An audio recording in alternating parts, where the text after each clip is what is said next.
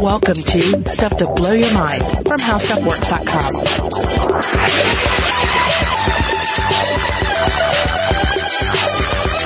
Hey, welcome to Stuff to Blow Your Mind. My name is Robert Lamb. And I'm Christian Sager.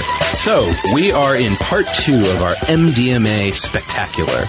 And in the last episode, we talked primarily about what MDMA is, when it was invented, who invented it, and what its physical effects on the body are, right? Yeah. And so if you haven't listened to that and you want a little bit more background, I recommend that you go back and listen to it.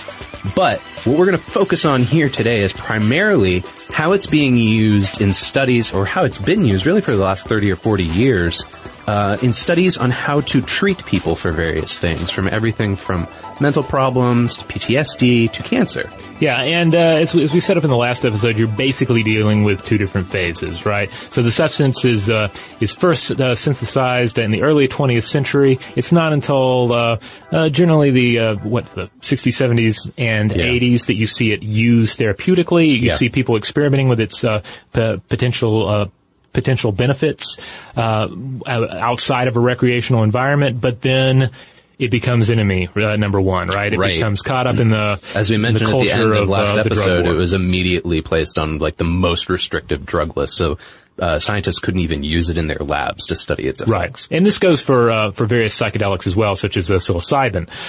But then in recent years, we've seen a resurgence. You've seen psilocybin, you've seen MDMA, all these substances coming back into the lab, and professionals are able to actually explore them some more. Look at these undeniably potent, powerful substances and say, what here can we use? What can we change? What can we just try to use in a proper environment and out of it all generate some sort of positive effect.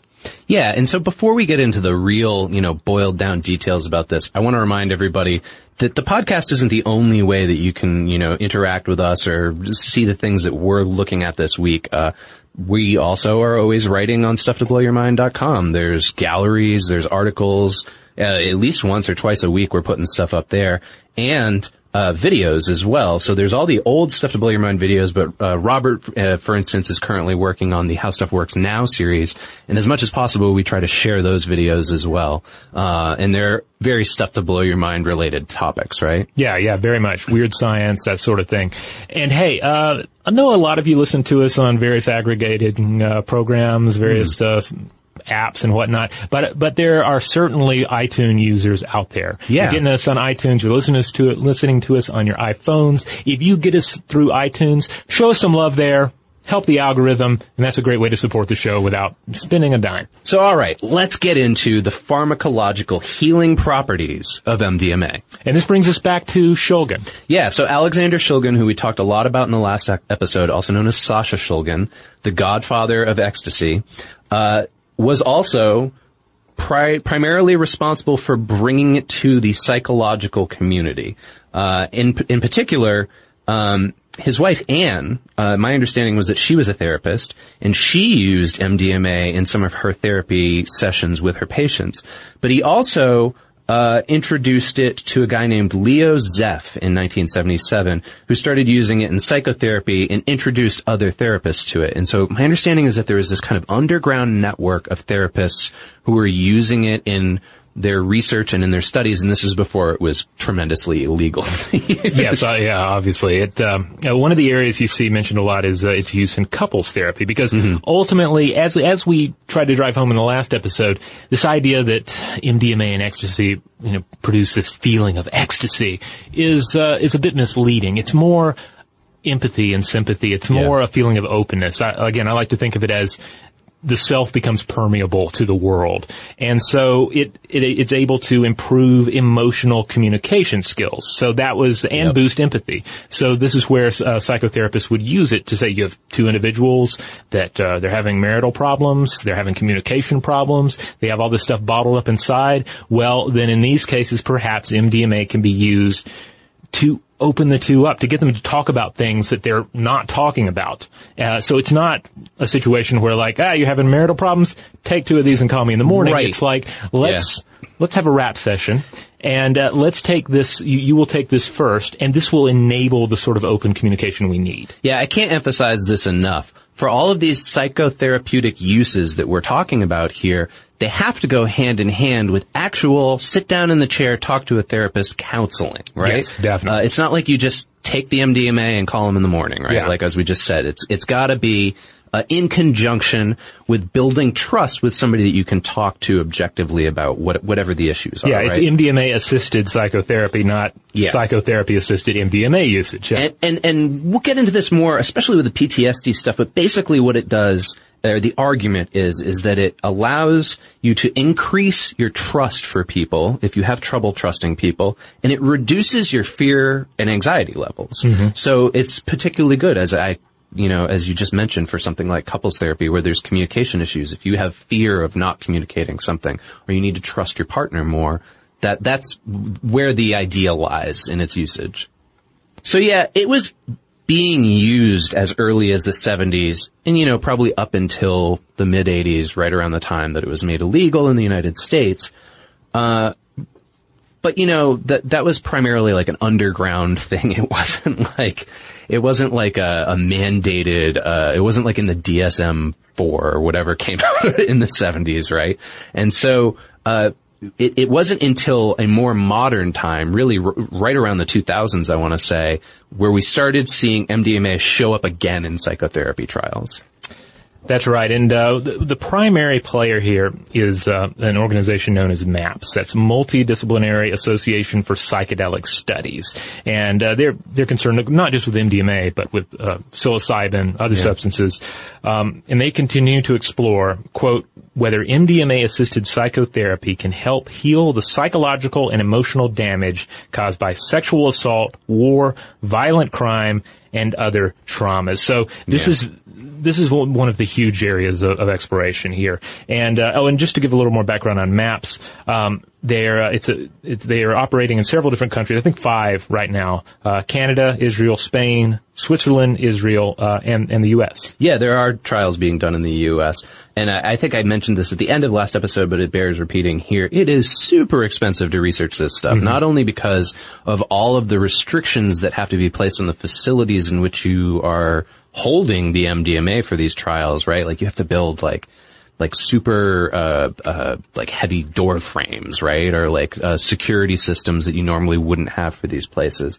But the medical grade MDMA is also quite expensive. It can cost up to $170 or $75 per dose. Yeah. So, and that's like, as we were saying last episode, one dose is like 100 to 150 milligrams. Yeah, again, think back to the fact that one of the reasons that it was shelved for so long is that it was expensive to study. So even in the early 20th century, German chemists looked at it and they realized, it has some sort of interesting properties, but who has the budget to explore it? So before we dive deeper down into the psychotherapy thing, I think an interesting way to approach this is to add the criticisms up first. So then as we go through it, we can sort of say, okay, were those criticisms valid or not? Okay. And in the research, one of the major MDMA researchers who's published a lot of literature on this is a guy named Andy Parrott, who's, I believe, out of the University of Swansea. And he, has done a great paper that's on sort of just the general 25 years of empirical history of chemistry, right? Of the chemistry behind MDMA. But he does acknowledge that there's been some criticism, and mainly that it's not safe for clinical use. And some proponents say that it needs to be used repeatedly for more than 1 or 2 sessions, or otherwise it won't produce gains in those situations, right? And remember from the last episode, MDMA's effects are short-lived. And it doesn't exactly work like that. As we said before, there's a chronic decline over time. Right. The more you use it, the less the positive effects are and the more the negative effects are. So there's some concern about that with the tolerance levels. But there's also acute effects of MDMA that are unpredictable, which we talked about as well last time. They can both be positive or negative, right? Like that, for instance, that there's both positive and negative emotional responses. Or that there's some undesirable experiences during the sessions. And sometimes these undesirable experiences can last up to 2 weeks long. So that's kind of Parrott's argument is, let's stop before we do this. But, There's also the idea of the neurochemical depletion, the serotonin, Right. It can lead to feelings of depression, anger, and paranoia anyways. And it's especially bad for those who have pre-existing depression. And it could even predispose people who, like, for instance, were already depressed but had, dealt with that issue to a recurrence of their previous psychological disability. So these are all of his, essential, like, criticisms of, I don't know that we're quite there yet for this psychotherapy thing. And he presents us with two scenarios in which he thinks that this isn't going to particularly work out. And I'll read through the first one, and we can respond to these as we go through the benefits of the psychotherapy and see if his criticisms are right. Yeah, so if we don't launch into picking them apart right away, understand that that's the reason. Yeah. Okay, so Parrott's first scenario is that you have a Special Air Force soldier who's discharged from the Army because he has PTSD, post-traumatic stress disorder. His therapist says, let's try this MDMA-assisted therapy out. But the drug stimulates the reemergence of the soldier's unpleasant war experiences. And this includes feelings of aggression. The soldier's trying to control these while he's at the clinic. However, later that evening, this is the scenario, mind you, he violently attacks a stranger in the street. Following his arrest, his lawyer argues that this aggressive act has been triggered by the MDMA-assisted therapy session. So, okay, Parrott is basically saying, okay, this guy could potentially go out and assault somebody due to the negative feelings that get dredged up by this therapy-induced MDMA session. Okay, I have so many responses to that, but yeah. I'm going to stick clear for a minute. Uh-huh. All right, the second scenario that he lays up involves a hypothetical case of a female rape victim.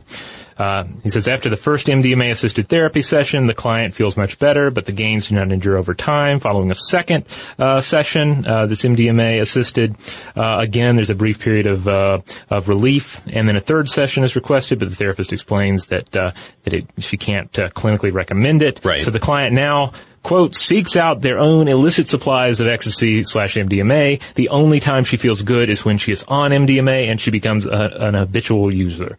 However, with reducing efficiency and increasing midweek blues, her chronic anxiety, depression, and low self-esteem steadily worsens. Yeah, so, I don't know. I mean, that seems counterintuitive even in and of itself, right? And the idea that this person would become a habitual user, given what we know from Parrott's own discourse about MDMA, and that most people don't use it more than 10 times. Yeah, everything we discussed in the first episode seems to poke holes in that argument. And a lot of the research for that came from Parrott's own writing. So I'm not quite sure about this, but let's see if it matches up as we go along. Okay.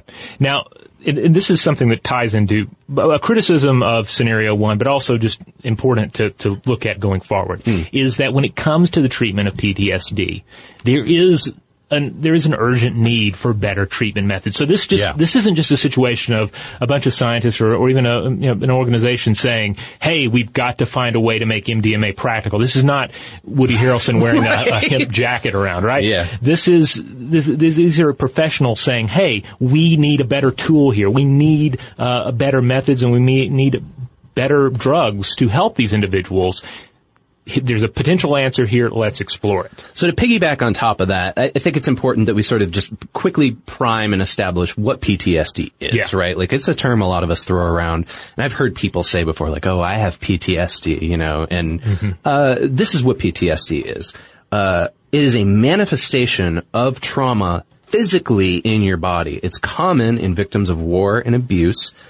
It involves shaking, sweating, crumbling anxiety, and flashbacks. And basically, what we're looking at here is the psychological scars having physical repercussions, right? So they're physically affecting a person's body. So that's what we're talking about here for treatment, is being able to get them to integrate past that physical trauma, or rather mental trauma manifesting physically. So here are a couple of quick points that come directly from MAPS about MDMA-assisted psychotherapy.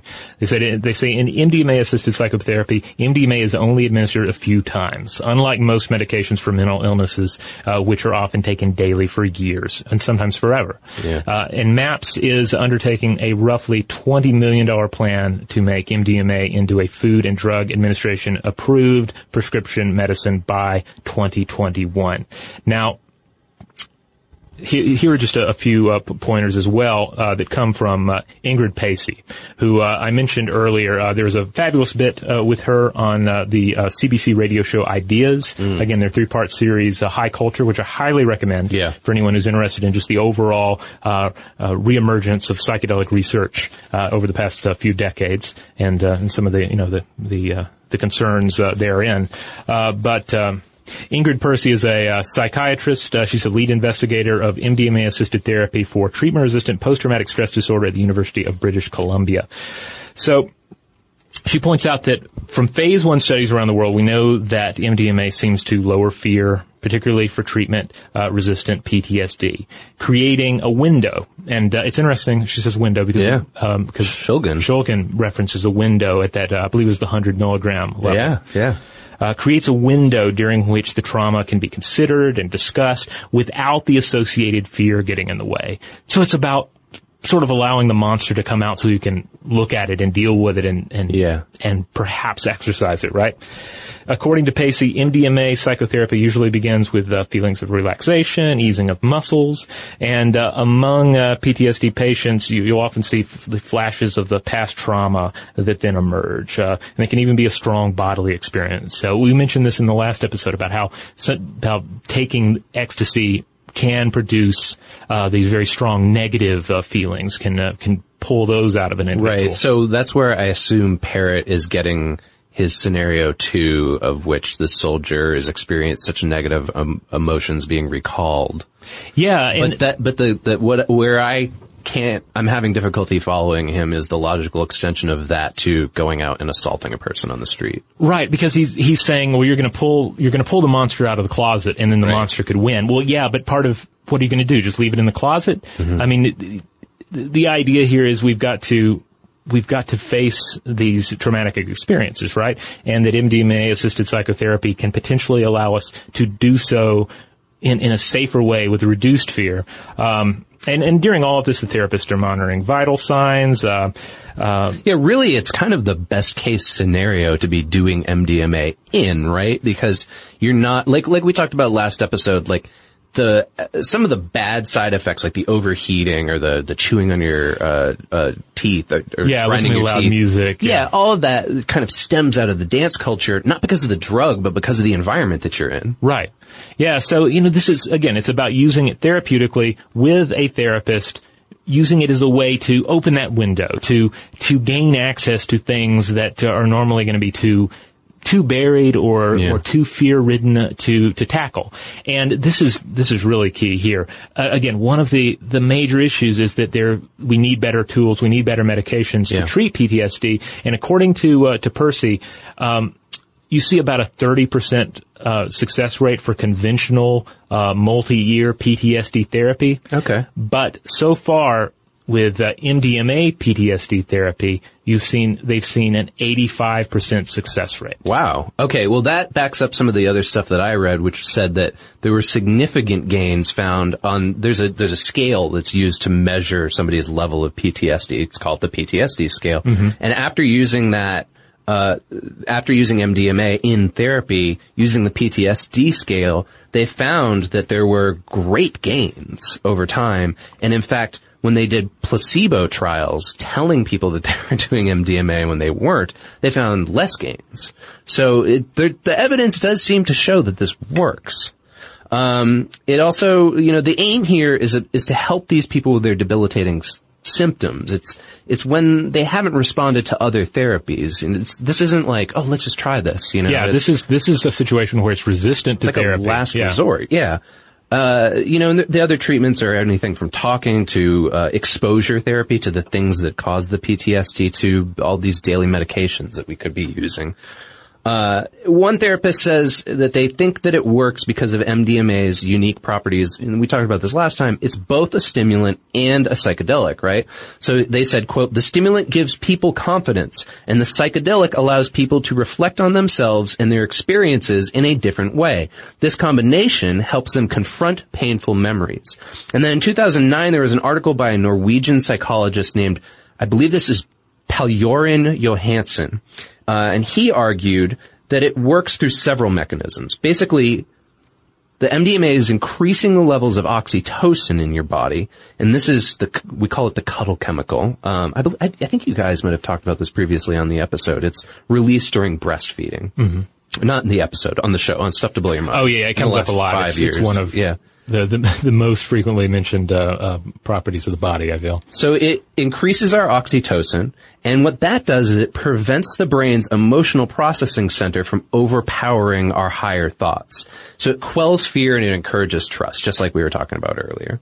So, we mentioned MDMA has to occur in conjunction with psychotherapy. You aren't just taking MDMA, and it's not like you immediately go into therapy and you're taking MDMA with the therapist. You need to establish trust with this therapist through a series of sober sessions before you do these MDMA sessions. And usually at the most, I think it's like 3 sessions, which kind of makes sense along the lines of what we know about people taking MDMA, its effects, and their efficacy. Mm-hmm. But then also, this contradicts, I want to say, Parrott's first example of the potential subject where this wouldn't work for them, right? And that they'd become, it was their second example where the girl becomes an addict, right? Oh yeah. So they only use it for 3 sessions at the most. All right, we're going to take a quick break, and when we come back, we're going to roll through some other potential uses. MDMA as a cancer-fighting agent, as a potential aid in couples therapy, and even a way to ease an individual to the death point.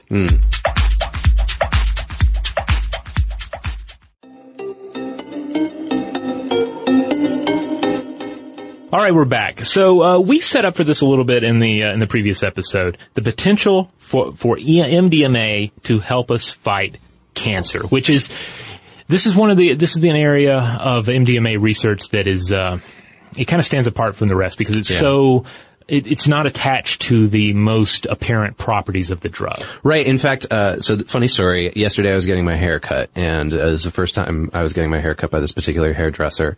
She asked me what I did for a living and what I was working on right now, and I told her I was researching MDMA. And she said, "Oh, that's fascinating." And I said, "It can be used to help people with cancer." And her immediate thought was, "Oh yeah, that makes sense. Like if they're in pain, it would make them feel happy." And I was like, "Oh no. I mean, yes, there are instances where they've been using it therapeutically that way. Mm-hmm. But no, like let's recap from last episode. There's that apoptosis effect in which programmed cell death actually attacks the cells in your liver and retina when you take MDMA. So let's remember that. That's what they're using here to try to take cancer out. They're trying to kill the cells in cancer. It's not just as like a, sort of like a pain reducer kind of thing. Yeah. So we've known since around 2006 that ecstasy, MDMA, and antidepressants such as Prozac have the potential to stop cancer cells. The catch is that in order to kill the cells, you have to drop an absurd amount of ecstasy, as in a highly lethal dose. Just to refresh, we were talking in the previous episode about how you're talking about the average dose being in the like 150 milligrams, right? And if you get into 1 or 1.5 grams, you're getting into a deadly amount, potentially deadly amount. Yeah.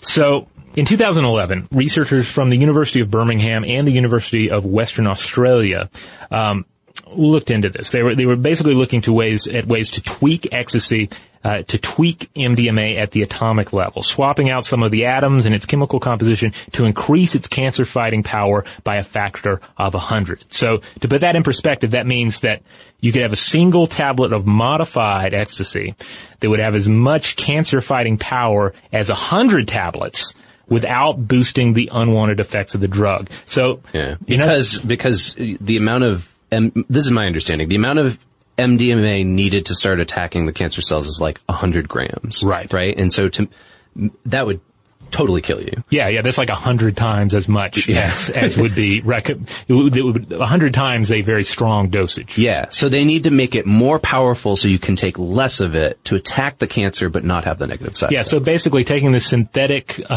substance and tweaking it even more to encourage the properties you need and discourage the properties that are going to kill the patient. And this is exactly the kind of thing that Alexander Shulgin would have promoted and wanted. I think his his studies of these psychedelic compounds to be used for going forward. You know, I mean, his hope was that they would be studied educationally so that we could find these kinds of uses for them. Yeah, exactly. If you go back to the roadmap scenario, it's saying, hey, there's this road, and you didn't know it, but there's a little turn here to the left, and it leads to a potential cure for cancer. So when you get into exactly how this works, you really get bogged down rather quickly in the chemical and biochemical details. But the basic explanation, as rolled out in that 2011 paper, is the theory behind it is that the drug is attracted to the fat in the membranes of cancerous cells. And it makes the cells, quote, a bit more soapy, which can break down the membrane and kill the cell. And fortunately, cancerous cells are more susceptible. So, again, they hope to refine this. The most recent stat I saw was they're hoping to make it possible by 2021. But, again, that was 2011 when they were rolling out that particular. I think I read that same forecast. article, and it said they thought they were about a decade away. Yeah. I'm curious where they're at with it right now as of 2015. Yeah, hopefully we'll get an update in the near future. I wouldn't be surprised if we see something come out in the next year or so. Yeah.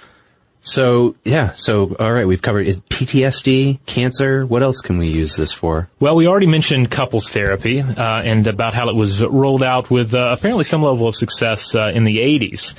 But there's actually a 2015 study that was published in the Journal of Psychopharmacology, and they set out to examine how MDMA might be used to improve communication about a spouse in therapy. So This is interesting. It seems to be the key here is it's not about as much about, here you both take MDMA and we'll all talk together, but it's about getting an individual to share their own feelings and open up about what's bothering them. So yeah, I could imagine, based on the stereotypes surrounding MDMA, again, people hearing this and going, oh, okay, so they take ecstasy and it makes them want to have sex, which would subsequently or they want to love each other, they feel more open, they feel more sympathetic. But that's not, again, ecstasy is a misnomer.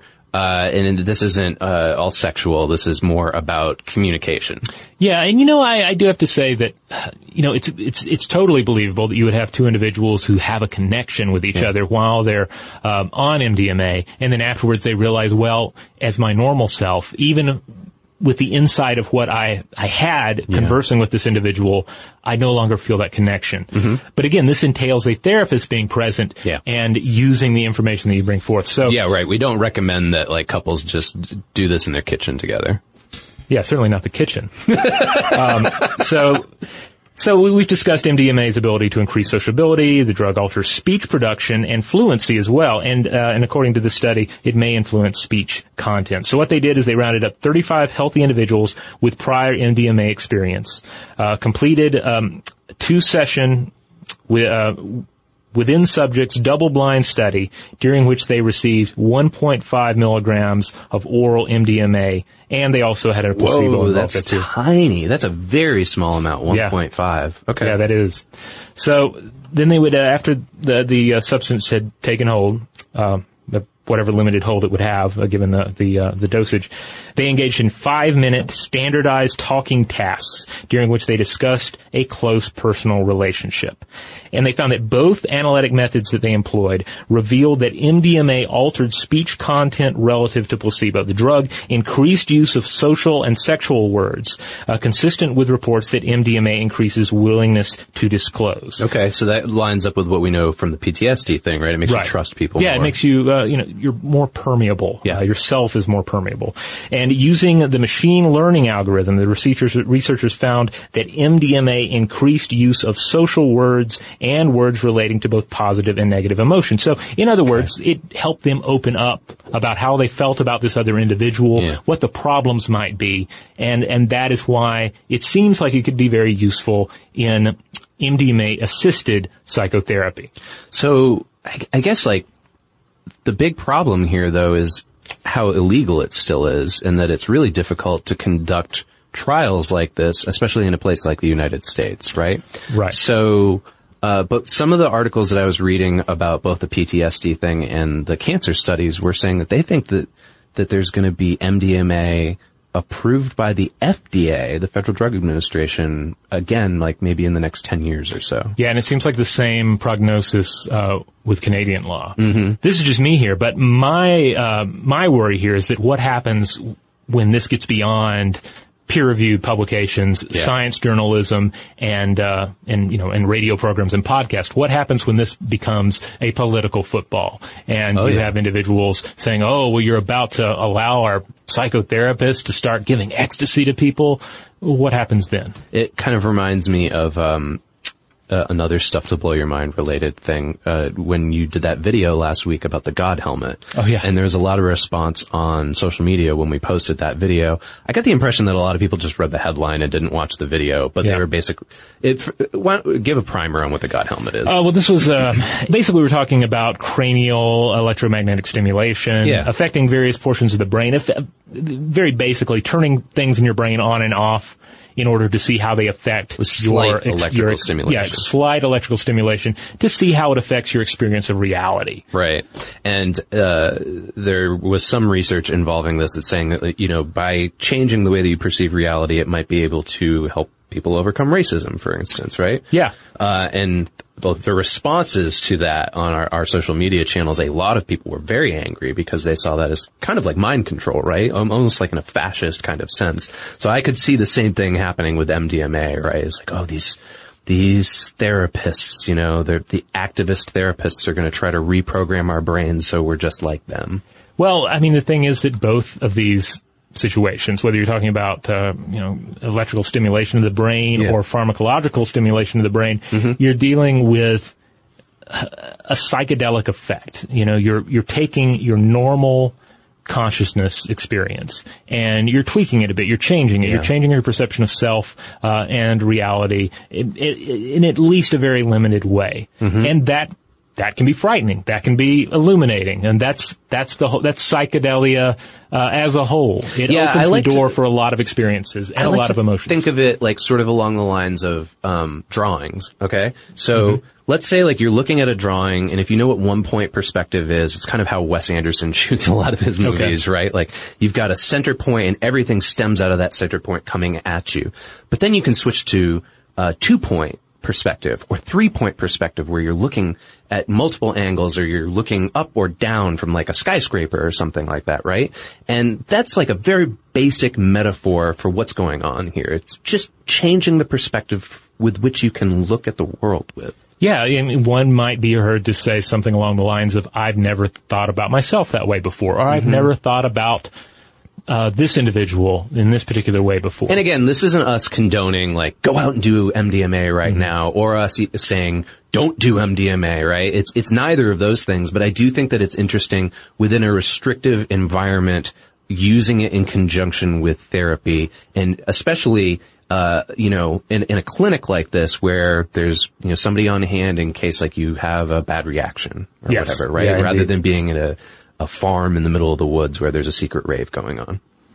Now, the final example of MDMA therapy and MDMA research that we want to mention here is the possibility of using MDMA to treat individuals who are having a hard time with their impending death, with fatal fatal conditions, life-threatening illnesses, as they approach the death point. And there have been some other studies that involve psilocybin and its use, magic mushrooms, psilocybin, as a way to help people deal with that scenario. And it's not just the pain we're talking about here either. Right, we're talking with just the gravity of understanding your mortality. Yeah, thinking about yourself and and grappling with mortality and the basic heavy human stuff. So the main individual here is San Anselmo psychiatrist Phil Wolfson, and he's currently studying the use of MDMA-assisted psychotherapy to ease anxiety in 18 adults diagnosed with life-threatening illnesses.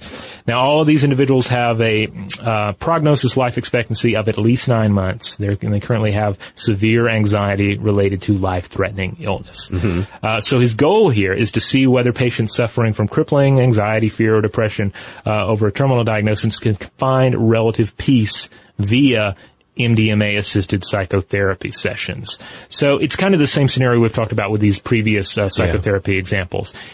helping them open up about what's happening, help them gain a little perspective on what's happening, and in doing so, perhaps find a place of peace. Right. See it from a different angle, one with less fear. Yeah. But again, Wolfson's study is just getting off the ground here, just started up this year, so hopefully we'll hear more of the details in the years to come, and some of the core findings. And there's clearly got to be a lot of more research done in all of these areas before we're just doing this, casually, especially in the sense of like predicting that the FDA is going to approve MDMA for these public use. And I think, casual is a good thing to mention because I think the underlying truth here is that it's such a potent and powerful substance that it should never be done casually. Like I would argue that even in a recreational environment, it's not something to take lightly. Mm-hmm. Yeah. The research that needs to be done right now is on all kinds of things, like why individuals have such strong physiological abreactions to it, right? Like we talked about the first episode, there's very occasionally individuals who have like cardiac arrest or seizures or something. That's not a common side effect of this, but why is it happening to some individuals, right? Right. Other things like, why is there such a variance in the mood reactions? Why, for some people, is it all positive, but for other people, there's positive and negative, or others, it's just negative? What's going on there? How do other drugs in conjunction work with MDMA, right? Especially like when you think about PTSD patients who are already taking daily medication for their PTSD, how's that interacting with the MDMA? Yeah. Even Sasha Shulgin in his research parties would tell his friends, look, don't take any medication for like 3 to 5 days before you come over here. And then, we just need to figure out the chronic tolerance development as well, too. Like, nail that down.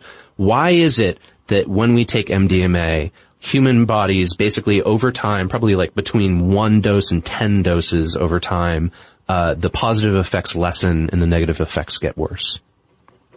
Indeed. Now, to close out here, I just want to throw out a quick quote. This comes to us from Alan Watts, the late British Buddhist and counterculture icon, I'd say.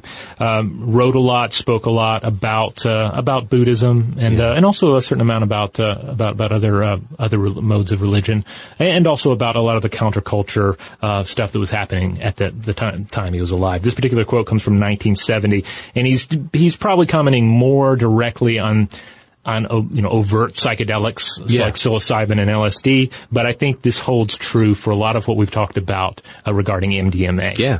He says, psychedelic experience is only a glimpse of genuine mystical insight, but a glimpse which can be matured and deepened by the various ways of meditation in which drugs are no longer necessary or useful. If you get the message, hang up the phone. For psychedelic drugs are simply instruments like microscopes, telescopes, and telephones. The biologist does not sit with eye permanently glued to the microscope. He goes away and works on what he has seen. And I think that matches up rather nicely with the goals of MDMA-assisted psychotherapy. I do, yeah, and I kind of have always thought of Alan Watts as being sort of contemporary of Sasha Shulgin's as well, too. I wonder if those guys ever met, but they're kind of like on the same Avengers team. Yeah, exactly. The two of them and Timothy Leary are on the psychedelic Avengers. Yeah. So I think that's about, what we've got here on MDMA, but I'd really like to hear from you, the audience, some more about this, because I'm sure there's a lot of things we didn't cover. The literature in this is dense. We spent 2 days studying all this stuff leading up to it, and there's no way we could even touch the surface. There's just so much that's being studied in it right now. So I'd love to know if there's things that we missed, or there's things in particular that you know about that are in trial right now or being studied right now that we would be interested in coming back to in a future episode. Get in touch with us over social media. That is one of the best ways to let us know about these things. You can find us on Facebook, Twitter, Tumblr, and don't forget that you can always talk to us on Periscope every Friday at noon. Yeah, and if you would like to hear us take this approach, this sort of 1-2 approach with other substances, such as marijuana. I don't think we've ever done any content on marijuana and medicinal marijuana. That would probably be an interesting topic. Let us know if you'd like to hear those episodes. In fact, the idea for this episode came out of us talking about the instances of synthetic cannabis in the news in the last week or two. That's true. And hey, you want to get in touch with us directly, you want to cut out stufftoblowyourmind.com and all the social accounts, you can just email us at blowthemind@howstuffworks.com.